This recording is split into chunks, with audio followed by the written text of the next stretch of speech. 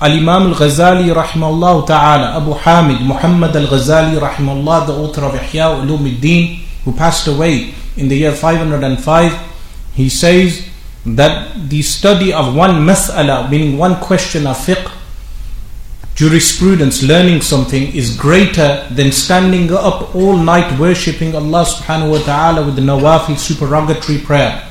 That if people stand all night worshipping Allah subhanahu wa ta'ala, and another person just memorizes a verse of Al-Quran Al-Kareem or a hadith of the Messenger of Allah sallallahu alaihi wasallam, or the answer to a question, that person will attain a higher rank than someone who just worshipped Allah subhanahu wa ta'ala throughout the night. This is the virtue of an alim. What ilm is meant here? Al-Imam Junayd al-Baghdadi rahimahullah ta'ala said, Ilmuna hadha muqayyadun bil kitabi wa sunnah. That our knowledge, this knowledge, meaning the knowledge of Tasawwuf, which people call Sufism today, is muqayyad, limited to al-kitab wa sunnah, the book of Allah and the sunnah of the Messenger of Allah sallallahu alaihi wasallam. This is why Al-Imam Junayd al-Baghdadi rahimahullah ta'ala said, whoever does not memorize the Quran and does not write down the hadith of the Messenger of Allah sallallahu alaihi wasallam, then he is not from the Sufi path. He is not from the people of this way. Based upon this, we have Sufism today in the 21st century, where people are claiming the Sufi path. Yet when we read the reports of the ancestors, the forefathers of the people of the Sufi path, we find a great contradiction between what the forefathers of the Sufi path have said and between what people are claiming is Sufism today. And this is what has led many people away from even acknowledging real Sufism, real Tasawwuf. That in previous times people knew that there was a form of charlatans, a group of people who pretended to be Sufis, but at the same time they knew that there is such a thing known as ihsan, which the Messenger of Allah sallallahu alaihi wasallam taught in the hadith of Sayyiduna Jibreel alayhi salam. The Messenger of Allah sallallahu alaihi wasallam said, أن تعبد الله كأنك تراه فإن لم تكن تراه فإنه يراك. That you worship Allah as if you see Him, and if you do not see Him, then know He sees you. This summarizes the entire concept of what Tasawwuf. Now some people have a problem with the name. If we use other names like Tazkiyah, purification, or even the name Ihsan, the science of beautification, Ihsan, what Sayyiduna Jibreel alayhi salam said, Mal ihsan, what is ihsan? What is the action of beautifying? And the Messenger of Allah sallallahu alaihi wasallam said, An ta'bud Allah ka'annaka tarahu fa illam takun tarahu fa innahu yarak. This is the definition of ihsan. So in every century, Muslims accepted the concept of ihsan and the science of tazkiyah, which later became known as Sufism. But what happened over time is that people moved away from the true authentic meaning of Sufism and innovated different innovations, bid'at. This was summarized by one of the scholars of the Sufis, who said that the Sufis, or claimants to Tasawwuf, mutasawwifa, the claimants to Tasawwuf, are divided into three categories. One category of people who are only there to eat. They would only want to consume food. A second category of people who are only there for rusum. What is rusum? Culture, cultural habits and practices. And a third group of people who establish the real meaning of Tasawwuf, which is acting upon Kitabullah and the Sunnah of the Messenger of Allah sallallahu alaihi wasallam. If we look at this and we analyze the Sufi claimants today, we will also note that what the early Sufi masters said was that any Sufi order that only talks about the karamat, miracles of their Shaykh, and does not emphasize Quran and does not emphasize the hadith, then such a silsila is such a Sufi order is not a real Sufi order. They mention this, that if you join a Sufi group and all you learn in the group is that the Shaykh performed this miracle and the Shaykh performed that miracle, and there is no emphasis on memorizing the Quran. There is no emphasis on memorizing the ahadith of the Messenger of Allah sallallahu alaihi wasallam and practicing the Quran and hadith. There is no emphasis on prayer in congregation. There is no emphasis on hijab between the man and woman. There is no emphasis on Sharia and law. Then such Sufism is not real Sufism. These Sufi groups in the 21st century are those groups that have violated and abused the name of Ahl Sunnati wal Jama'ah and also the real meaning of Tasawwuf and Sufism. How? For instance, we know of the story that was related prior to me regarding a Shaykh Abdul Qadir al-Jilani radiyallahu anhu, that a woman left a child in his madrasa to learn, and the child was eating the dry bread, and the mother complained, and the Shaykh Abdul Qadir Jilani radiyallahu anhu was eating from a chicken, and then by way of miracle which is known as karama, he revived the chicken and the chicken became alive. This story was related. How can a Sufi in the 21st century relate to this story? Or how do certain Sufi leaders abuse such stories? How they will abuse such stories is that the Sufi Shaykh, the claimant to being a Sufi guide today, will live a luxurious lifestyle. He will take money from his students, the aspirants. And the true sign of a real Sufi Shaykh is that he does not live off the earnings of his murids. Al-Imam Abdul Wahhab al-Sha'rani rahimahullah ta'ala states that the Sufi guide who tours different places of the world and takes money from his aspirants and from people does not have a higher rank than those who give him the money. Why? Because the one giving him the money is earning his own living. But this claimant to Tasawwuf is taking the money of other people. So in this 21st century Tasawwuf that we have today, a person will have murids. In some cases they will sit and the murids will just throw money on them, and they will gather the money and take the money and go. When they are asked regarding this, they may even cite this miracle of a Shaykh Abdul Qadir al-Jilani radiyallahu anhu and say, when the woman left her child with the Shaykh Abdul Qadir Jilani radiyallahu anhu, the child was eating from a dry piece of bread, and the Shaykh Abdul Qadir Jilani radiyallahu anhu was eating from a chicken. But what they won't mention is the second half, that a Shaykh Abdul Qadir al-Jilani radiyallahu anhu revived the chicken and made the chicken come back to life. So that second part you will never see, but you will always hear the mentioning of the first part. So they may mention certain anecdotes that the dunya is in the hand and not in the heart. So the dunya is in the hand and not in the heart. Of course the early Sufi masters did say this, the dunya is in the hand and not in the heart. But how do we measure that the dunya is not in the heart of this individual? How can we measure this?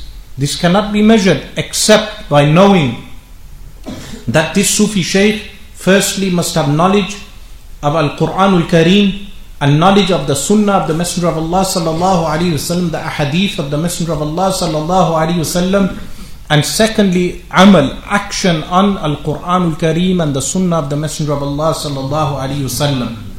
This is why we know of the famous story of Abu Yazid al-Bistami rahimahullah, when he went to visit a man who they claimed was from the awliya, from the friends of Allah subhanahu wa ta'ala. What happened? He saw the man flying, and what did he do? He saw the man flying, but at the same time the man spat in the direction of the Kaaba. So Al-Imam Abu Yazid al-Bistami rahimahullah said, even a fly can fly, meaning a fly, a household fly can fly, but grasping onto the book of Allah and the Sunnah of the Messenger of Allah sallallahu alaihi wasallam is what makes a person a man of Allah subhanahu wa ta'ala. Now the problem is that in every field of Islam that we have, a person needs to learn a certain amount of knowledge. For instance, in Aqidah, in belief, if you do not learn your basic belief, you can become misguided. Meaning, if someone didn't learn that Allah subhanahu wa ta'ala is the one who creates all actions, that Allah subhanahu wa ta'ala creates my and your actions, and a person believes he is creating his own actions, he can fall into disbelief. Because he has not learned Sharia and not learned Aqidah, belief, he can fall into disbelief due to jahl, ignorance. In the same way, in fiqh, jurisprudence, if a person does not learn the shara'it, the conditions of salah, like tahara, the purification of the place, of the clothes, of the body, and the direction of the qibla, and the awqat, the times must be correct, and the number of rak'at, the number of cycles, a person can be praying salah, but his salah will be incorrect. In the same way, there is knowledge of ihsan, of the science of ihsan, which is essential on every Muslim to know. Meaning, there are things which they should know prior to delving into ihsan. But before going into Sufism, a person must know regarding Aqidah, belief, and Sharia, fiqh. If he does not have knowledge of Sharia and Aqidah, by entering into the Sufi path, he will not learn anything relating to belief and fiqh. So many people feel the need to find the Sufi path today. But when they enter a Sufi order, instead of learning Sharia and Aqidah, instead of learning correct belief, and instead of learning Sharia, the Islamic law, they end up in a group or an organization which then controls their time, controls their organization, controls their life, but they do not find what they were looking for. And after this, it becomes impossible for them to leave. And even if they leave, sometimes they may end up suffering from mental illnesses. So many of them end up leaving a false Sufi guide when they find out he was not real. They leave, but because they do not go for psychiatric help, they end up with mental issues. Why is this? Because some of these Sufi orders emphasize dreams and visions more than Sharia and the knowledge of the Quran and the Sunnah. So when someone joins one of these groups, they will emphasize to him dreams, that the Sufi Shaykh saw this dream, and this aspirant, this murid saw this dream.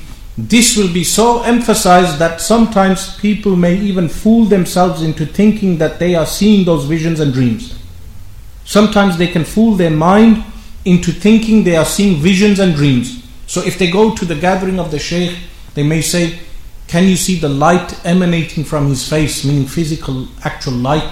And the person may fool his mind into thinking, yes, I can see the physical light emanating from his face. And when they exercise their mind like this, when they end up leaving these groups, they may end up with mental illnesses. But why did they end up leaving the group with mental illnesses? Because they did not cover the basis in the first place. What should they have covered?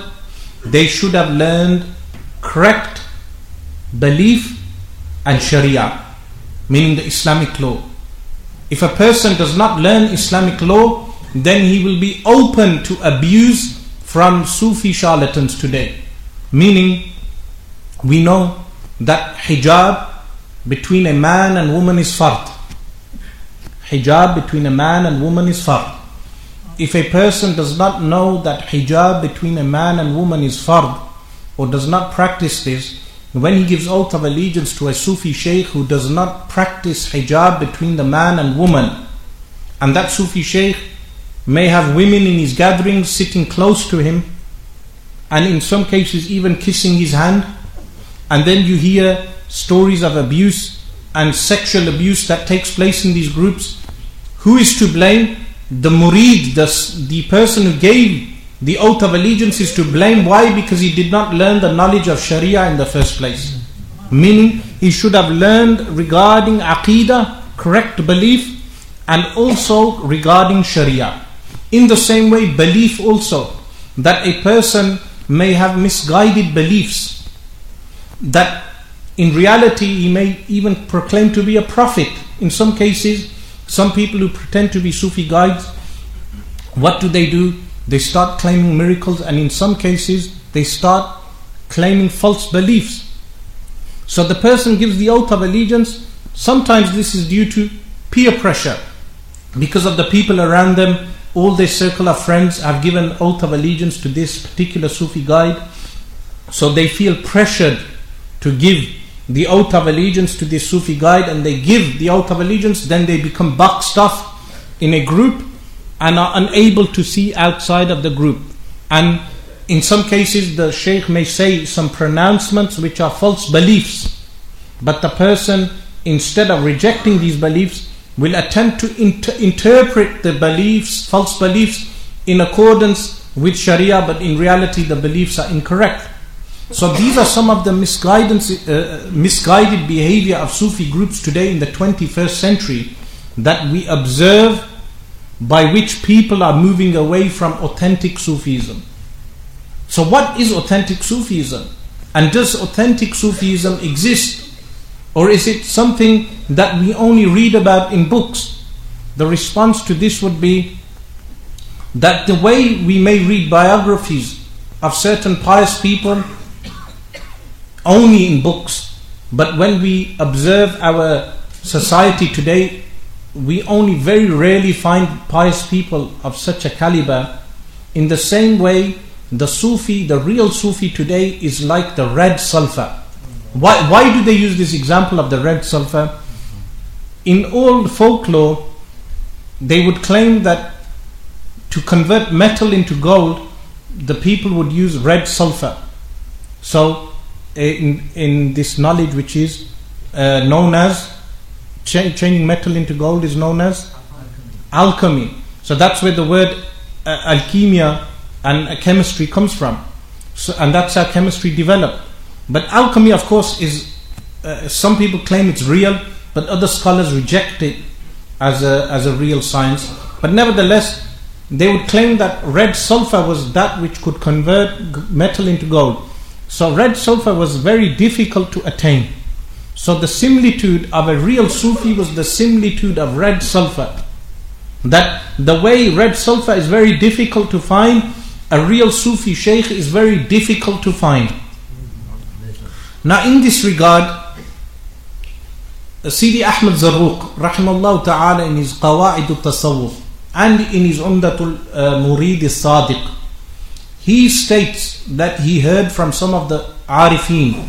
The Arifin is generally translated as Gnostics in Makkah al-Mukarramah, that they said that in the end times it will be difficult for a person to find a true guide. A true guide. Why? Because most of the Arifin, the awliya of Allah subhanahu wa ta'ala, will not give the guidance in suluk to everyone. It will not be commonly available. They will only give this guidance to those who are able to take that guidance. So how does a person find a true guide in the end of times? They say that he must make the salawat and the salam upon the Messenger of Allah sallallahu alaihi wasallam, his true guide. But this is mashroot, meaning conditional. How is this conditional? It is conditional on two things. Number one, that the person must have the correct belief in the first place. And number two, the person must act upon the sharia of the Messenger of Allah sallallahu alaihi wasallam. Meaning, if a person has correct belief and a person acts upon the sharia, the way they can reach the maqam, the station of an ta'budu Allah ka'annaka tarahu fa in lam takun tarahu fa innahu yarak, is through the salawat and the salam, reciting salawat and salam. It will take him to that maqam, to that station. But it is conditional upon having correct belief and following sharia. This sometimes confuses some people in the modern Sufi orders. They think for you to practice sharia, you need a Sufi guide. Meaning, even to wake up for Fajr prayer, for the dawn prayer, do you need a Sufi guide? The answer is no. What you need is willpower. The Sufi guide will not be with you when you need to act upon sharia. That is your own free will which Allah subhanahu wa ta'ala gave you. The Sufi guide, he guides you regarding the spiritual stations which a person experiences, and he stops you from being misguided in those spiritual stations. This is the purpose of having a Sufi guide. But where do you learn Aqidah and Sharia from? You learn it from the ulama, the scholars. And this is why the hadith states, Al-ulama'u warathatul anbiya, that the scholars are the inheritors of the prophets alayhimus salatu wassalam. So ulama of what? Ulama of Quran and Sunnah. Scholars of the Quran, scholars of the Sunnah of the Messenger of Allah sallallahu alayhi wasallam. هل يستوي الذين يعلمون والذين لا يعلمون? Are those who know and those who do not know equal? Meaning a rhetorical question. They are not equal. They are different. Meaning someone who has knowledge of the Quran and Sunnah is not the same as someone who does not have knowledge of the Quran and Sunnah.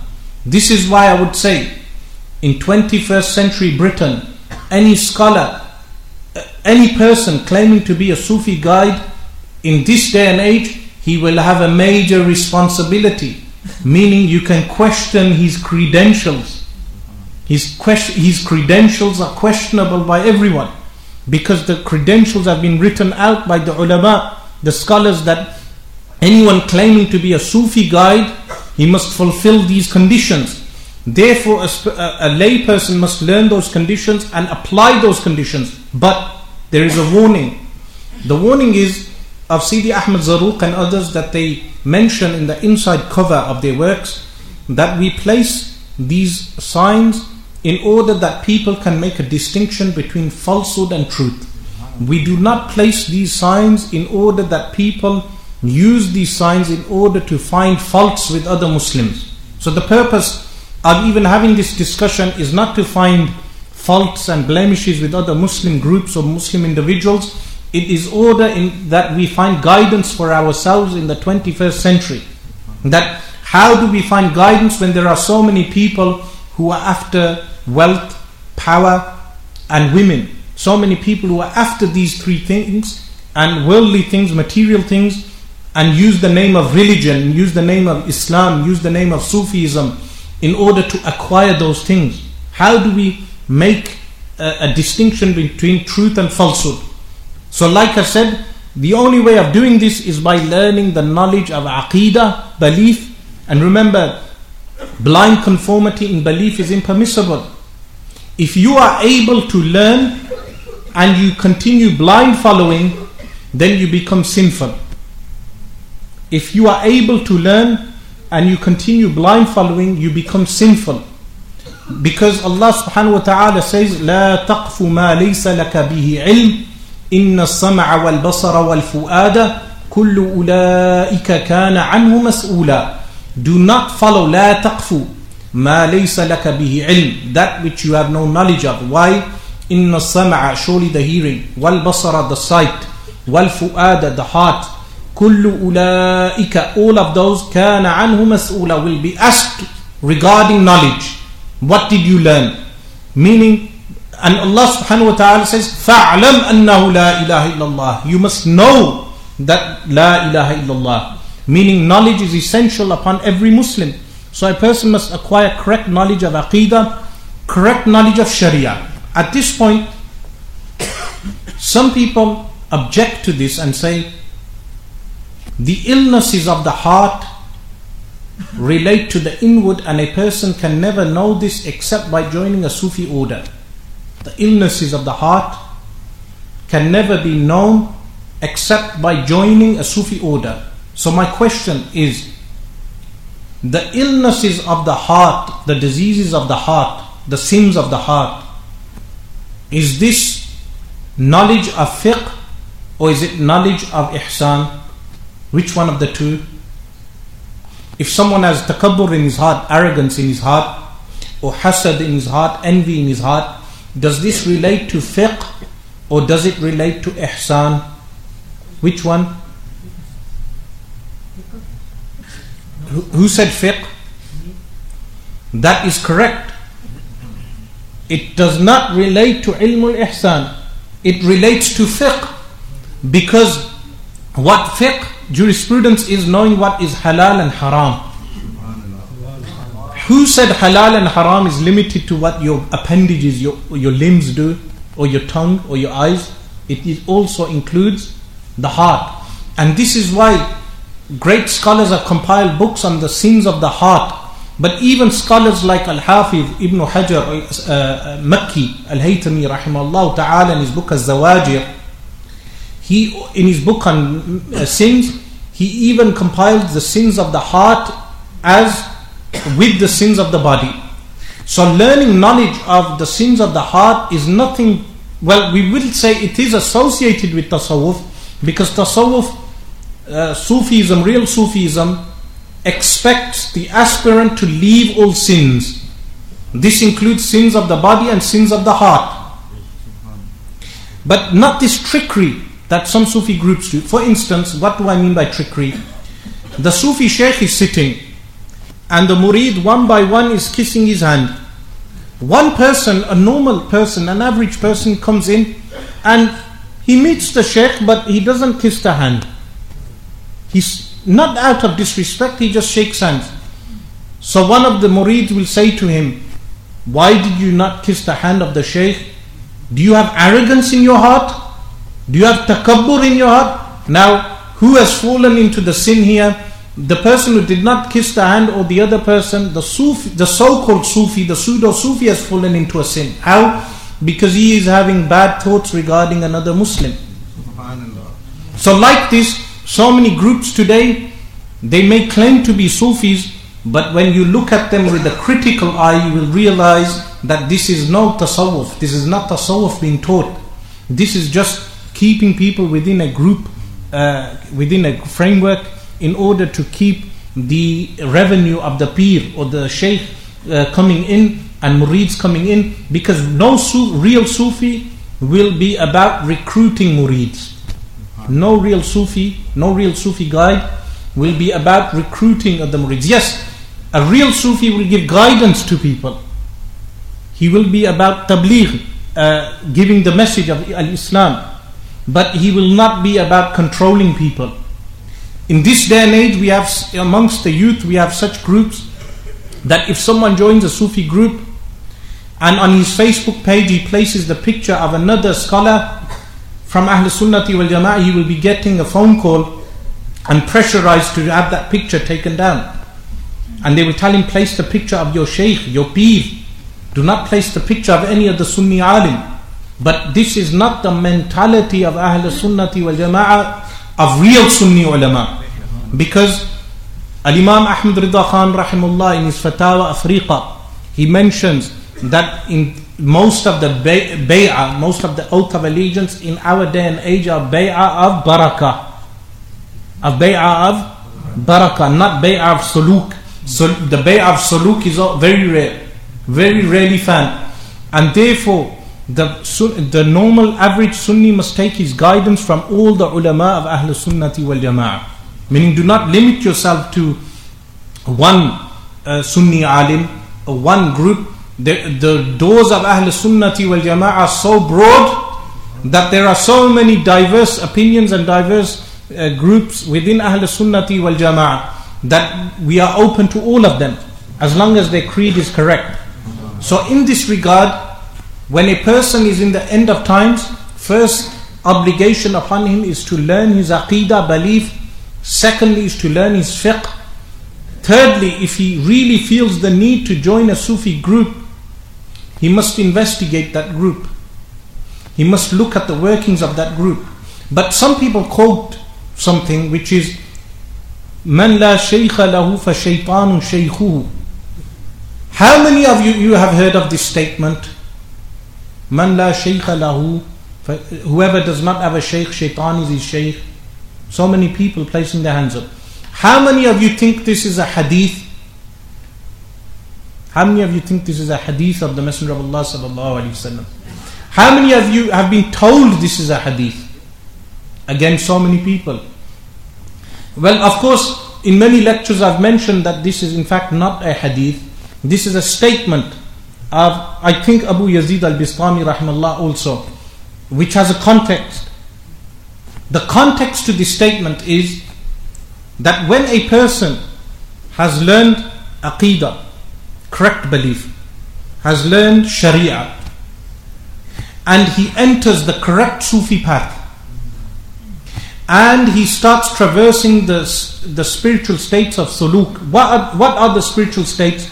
أن تعبد الله كأنك تراه فإن لم تكن تراه فإنه يراك. This is a hadith in the Sahih, which is authentic, that you worship Allah as you see Him. If you do not see Him, then know He sees you. When a person starts experiencing this is known as suluk. He needs a spiritual guide to guide him in this. If he does not have a spiritual guide, then shaitan in some cases can misguide him. And that is the story of a Shaykh Abdul Qadir al-Jilani radiallahu anh, which was mentioned that when he was worshipping Allah subhanahu wa ta'ala, he saw a vision of light, and a voice called out that you are no longer subservient to the Sharia, you do not need to pray. And the Shaykh Abdul Qadir al-Jilani radiallahu anh thought, if I am not bound by Sharia, then how come great people like Sayyiduna Abu Bakr as-Siddiq radiallahu anh were bound by Sharia? So he recited something, La hawla wa la quwwata illa billah, and the vision disappeared, and it was in fact shaitan. But then shaitan said to him, your knowledge saved you, and then he said in response that it was the mercy of Allah subhanahu wa ta'ala that saved me. The point from this is that if a person does not have a guide, he could be misled. This is the meaning of that statement, Man la shaykha lahu fa shaytanu shaykhu. But this statement is exploited today by groups who recruit. In order to recruit people, a person accepts Islam, or a Muslim wants to start practicing Islam, meaning praying 5 times a day, and starts attending the masjid and associating with the wider community. One of these groups will attempt to recruit him by reciting this statement. Oh, you do not have a shaykh, you must join a group. If you do not join this group, then shaitan will misguide you. But in reality, the scholars have said, as long as a person is taking guidance from the ulama of Ahl Sunnati wal Jama'ah, meaning all the ulama of Ahl Sunnati wal Jama'ah, he cannot be misguided. But saluk is for a specific group of people. What group of people? Some scholars were so stringent, they said the people of saluk are those people who know the 4 schools, meaning they must know al-madhahib al-arba'a. Some scholars were this stringent. But nevertheless, the point being that those people who do saluk, who traverse the Sufi path, the real Sufi path, must have a very high caliber, not only in knowledge but also in akhlaq and manners. The manners of people of suluk must be very lofty, unlike the manners of the claimants of Sufism today. How? The manners of the claimants of Sufism today are appalling. How do you know? If someone insulted their shaykh, they would show violent behavior towards that individual. Isn't this true? If someone said something regarding their shaykh, they will become insulting towards that person and show violent behavior. But when they hear insults on the Messenger of Allah sallallahu alaihi wasallam, or upon Allah subhanahu wa ta'ala, or upon the companions alayhim ridwan, there is no reaction. Meaning, if they hear Rawafid insulting Sayyiduna Abu Bakr as-Siddiq radiallahu anh, they will say, okay, they are Rawafid, leave them. Meaning they will always insult the companions, we have no issue in dealing with them. Meaning they are people who will continue insulting. But when they hear an insult on their shaykh, they will use violent behavior. So many incidents have happened, not only in the UK but in other countries as well, where murids of a shaykh have assaulted individuals, or physically assaulted, or verbally assaulted, or have attacked individuals because they have criticized their shaykh. But are these people learning real tasawwuf, or have they been brainwashed into a group which is using the name of real Sufism? The answer would be that they are being brainwashed into a group that is not preaching real Sufism. If you have been in a group for 20 years, 30 years, and you have not learned your essential Islamic beliefs, you have not learned your fiqh, jurisprudence, you have not learned the arkan, the pillars of prayer, the shara'it, the conditions of prayer, you have not learned the attributes of Allah subhanahu wa ta'ala, then you are wasting your time. You're wasting your time in such a group. In some groups, it becomes more about the rasum, the culture of the group, rather than Islam and Sharia itself. In other groups, it's so extreme that they break the bounds of Sharia by doing sajda, prostration to the Pir. In certain cases, in Pakistan, this definitely happens, where they circumambulate the graves. They do tawaf of the graves, and in some cases they will go and tie knots on a grave, and then they will make what we call a minnat, which is a vow, meaning once the vow is fulfilled, then they will go and open the cloth or the padlock. They will put a padlock on the grave, and when the vow is fulfilled, they will go and open the padlock. And other weird practices which are then associated with Tasawwuf. So when people picture Tasawwuf today, they think of people who just dance in mosques, or people who do tawaf of graves, or who are obsessed with graves, who continuously kiss graves, who do sajda towards graves, or who just do insane practices. When in reality, we go back to the original saying of Al-Imam Junaid radiyallahu ta'ala anh, that he said, طريقنا هذا مقيد بالكتاب والسنة. Our path, meaning the real Sufi path, muqayyadun, is limited by the book of Allah subhanahu wa ta'ala and the sunnah of the Messenger of Allah sallallahu alayhi wasallam. In some cases, why people join these groups is in order to have a social group, meaning a group of friends that they can associate with and practice the religion of Islam. So in some cases they will go to a gathering of dhikr, remembrance of Allah subhanahu wa ta'ala, and after the gathering of dhikr they will eat food. So it's a way of meeting up and eating food and socializing. This is fine as long as a person does not fool himself into thinking he is a salik, he's a person of suluk. There is nothing wrong with associating with a group, a Sunni group, as long as you do not become deluded. When do you become deluded? If you start thinking the Shaykh is the ghawth of the time. But if someone went to the Shaykh and asked him to recite Surah Al-Fatiha, he would not be able to recite Surah Al-Fatiha correctly. This is the case. Or in so many cases, people think that they are doing suluk and they associate with the group for so long, they have not even learned a single verse of the Quran, or the meanings of the Quran, or the ahadith of the Messenger of Allah sallallahu alaihi wasallam. In such groups, in fact, people should learn the works of Al-Imam al-Nawawi, like Arba'in of Al-Imam al-Nawawi, the 40 hadith of Al-Imam al-Nawawi rahimahullah ta'ala, or a few verses of the Quran from Juz Amma, from the last Juz of the Quran. Unfortunately, what makes the issue even worse is when people have jinn problems, or when people have sihr, black magic.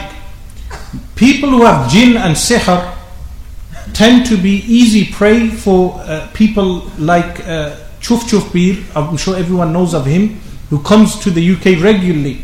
When people go to him with their ailments, with their problems of jinn and with their problems of sihr, then what happens is that these people are enticed into the group, and people will say, yes, they do not charge money. Yes, they do not charge money because it is better for them not to charge money, because they recruit the person. Once you recruit the individual, then you can take even his house away from him. Never mind £20 or £40. You can take his house away from him once he gives the oath of allegiance. So in all of this, people ask then, what is the solution? Because people need an environment, a group to associate with, to learn Islam, to learn ihsan. Like I said, and I will go back to my initial point, that if you associate with the wider Muslim community, the wider Sunni community, you will benefit much more if you limit yourself to a group. How? If you attend the gatherings of all the Sunni ulama, meaning whenever there is a speech of a scholar from Ahl Sunnati wal Jama'ah, you attend that speech and benefit, and you associate with all the Sunni masajid, meaning whichever Sunni masjid is local to you, or whichever Sunni masjid is in that locality or in any area, you associate with them and you work with them. But the day you limit yourself to a group or a uniform as well, in some cases, Al-Hafiz Ibn Hajar Al-Haytami Al-Makki rahimahullah, he has a book called Al-Fath Al-Mubin, which is a commentary on the Arba'in of Al-Imam Al-Nawawi rahimahullah, under the hadith of Sayyidatuna Aisha radiyallahu anha, Man ahdatha fi amrina hadha ma laysa minhu fahuwa raddun. Whoever innovates into this religion of ours that which is not from this religion, then that action is rejected. This is one of the hadith of the Arba'in. What does this hadith refer to? This hadith refers to practices which have no origin in the Quran and the Sunnah. If a practice has no origin from Al-Quran Al-Kareem and the Sunnah of the Messenger of Allah sallallahu alaihi wasallam, then that practice is rejected. One of those practices Al-Hafiz Ibn Hajar Al-Makki rahimahullah mentions is sticking to one uniform for Sufi orders. That certain Sufi orders, they stick to one uniform and they make that uniform essential on all the aspirants of that Sufi order. He says this is one of the rejected innovations, one of the bid'at, an innovation in the religion. But in today's day and age, unfortunately, in majalis of people who say we are Ahl Sunnati wal Jama'ah, you will find that different Sunnis will be wearing different uniforms, different color scarves, different color hats, and become divisive amongst the Ahl Sunnati wal Jama'ah, when in reality there should be no division. Now some people ask, the Haramain, Makkah al-Mukarramah, look, in Makkah al-Mukarramah they complain that the Wahhabis are ruling Makkah al-Mukarramah. Of course they are ruling, meaning they are at the moment they are custodians of the Haramain. But imagine if one of these Sufi Shaykhs was the custodian of the Haramain. How will they behave in the Haram? That when they go to visit the Messenger of Allah sallallahu alaihi wasallam, even in front of the Rawdatu Sharifa, in front of the Muwajaha of the Messenger of Allah sallallahu alaihi wasallam, you find some of these Sufi Shaykhs walking in with their murids, with an entourage of murids. How can you walk in front of the Messenger of Allah sallallahu alaihi wasallam with an entourage of murids? This is totally against the adab, the manners of visiting Sayyiduna Rasulullah sallallahu alaihi wasallam. The men of Allah subhanahu wa ta'ala that we met would go to a Rawdatu Sharifa alone. No one would know who they are. They would go and give their salam. But today I have witnessed with my own eyes that they go in with an entourage of people in order to show their presence, that they are also within the vicinity of a Rawdatu Sharifa. Or in front of Al-Ka'batul Musharrafa, you will find people wearing different uniforms going in together in order to show their presence. No, this is not the way that Muslims should behave. This is very divisive. So this is one of the problems which the Sufi groups have caused amongst the Sunni community as well as the Muslim community at large. A stereotype and a divisiveness that has caused so many divisions amongst Muslims. But again, this is not real Sufism. In order to understand real Sufism, people need to go back to Al-Quran Al-Kareem and the Sunnah of the Messenger of Allah sallallahu alaihi wasallam. So the question is, how do we resolve this problem? The response to this is how we resolve this problem. Firstly, the ulama need to take a stance. If we have within the UK ulama who become subservient to Choo-Choo Pir and other Pirs, then ulama will not have any status and people will never take them serious.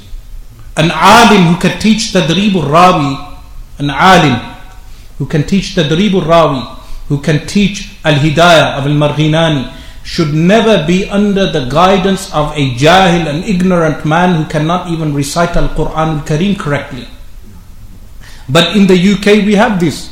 We have jahil, ignorant Pirs who cannot even recite Al-Quran Al-Kareem correctly, but because they have all the funds, which their ignorant murids give them, the scholars become subservient to them in order to attain a living, to earn a living.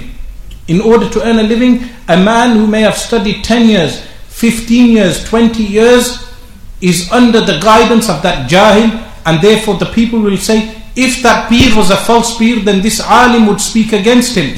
But how can that alim speak against him when he needs to earn a livelihood and earning for his family? This is one of the first problems that we have, that the leadership has gone into the hands of jahil Pirs, meaning ignorant Pirs who cannot even recite the Quran correctly. If you think I'm saying the wrong thing, then go and check their recitation of the Quran. Go and listen to their recitation of the Quran. Even ask them the shara'it and arkan of salah, they will not know the shara'it and arkan of salah. But they will have 20, 40, 100 murids following them.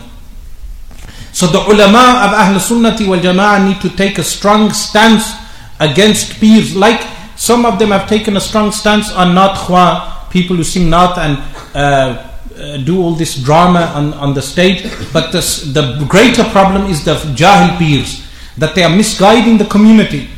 Not only are they misguiding the community, they keep the children of those people also subservient and dumbed down. Meaning, you will never find a person who is from these families, who come from these families, that may have a picture of their Pir on the wall, and when the Pir rings, they will take off their shoes. They behave like this. When the Pir will ring, they'll take off their shoes, they'll have a picture. When Mufti Ahmad Yar Khan Naimi rahimahullah ta'ala in his commentary Mir'atul Manajih and Mishkatul Masabih, he mentions that placing a picture of your Pir out of venerating his picture is shirk. Mufti Ahmad Yar Khan Naimi rahimahullah ta'ala in Mir'atul Manajih. But if they behave like this, their children also start behaving like this, and then they become lazy to learn ilm. They do not want to learn ilm because all their lives they have been told Pir Sahib will save you on Day of Judgment. This is what they have been told. When they are told Pir Sahib will save you on the Day of Judgment, this in fact is a sign of misguidance, because they do not know whether Pir Sahib himself will die on Iman or not. They do not know whether Pir Sahib himself will die on Iman or not. But we know the Messenger of Allah sallallahu alaihi wasallam will intercede for his ummah. Shafa'ati li ahli al-kaba'iri min ummati. So no one should despair, meaning my intercession is for the people of major sins from my nation. If you're a major sinner, you have the shafa'a of Sayyidina Rasulullah sallallahu alaihi wasallam. So why despair? Why do you think you need to have this Pir Sahib in order to save you, when Pir Sahib himself does not know whether he will be saved or not? Secondly, they do not see a need to learn them, because Pir Sahib does everything for them. Meaning, if we need to know an issue of Aqidah, we go to Pir Sahib. If we need to know an issue of fiqh, we go to Pir Sahib. Even though the Pir himself will not have knowledge of Aqidah and Sharia, he will just give his opinion. Whatever comes into his mind, he will give that opinion. Meaning his opinion will not be based on the Quran and the Sunnah and the Madhahib Arba'ah, the four schools, the Hanafi school and the other schools. He will give his own opinion. So therefore, the first stance, as I said, is that the ulama of Ahl Sunnati wal Jama'ah in the UK need to take a stance that the funds that our Sunni awam, our Sunni public has been giving these Pirs for 30, 40 years, these funds should be reappropriated into the correct hands. To this day, none of these Pirs have established a major university in the UK. Yet they all have funds to establish one major university. Why in the UK do the Sunni community not have a major university? We have the funds. We know our community has the funds. We do not have a single major university, yet these Pirs are able to do this. But why do they not want to do this? Because if the public becomes learned, then the public does not remain with you. You will not be able to do your Milad marches with 30,000 women.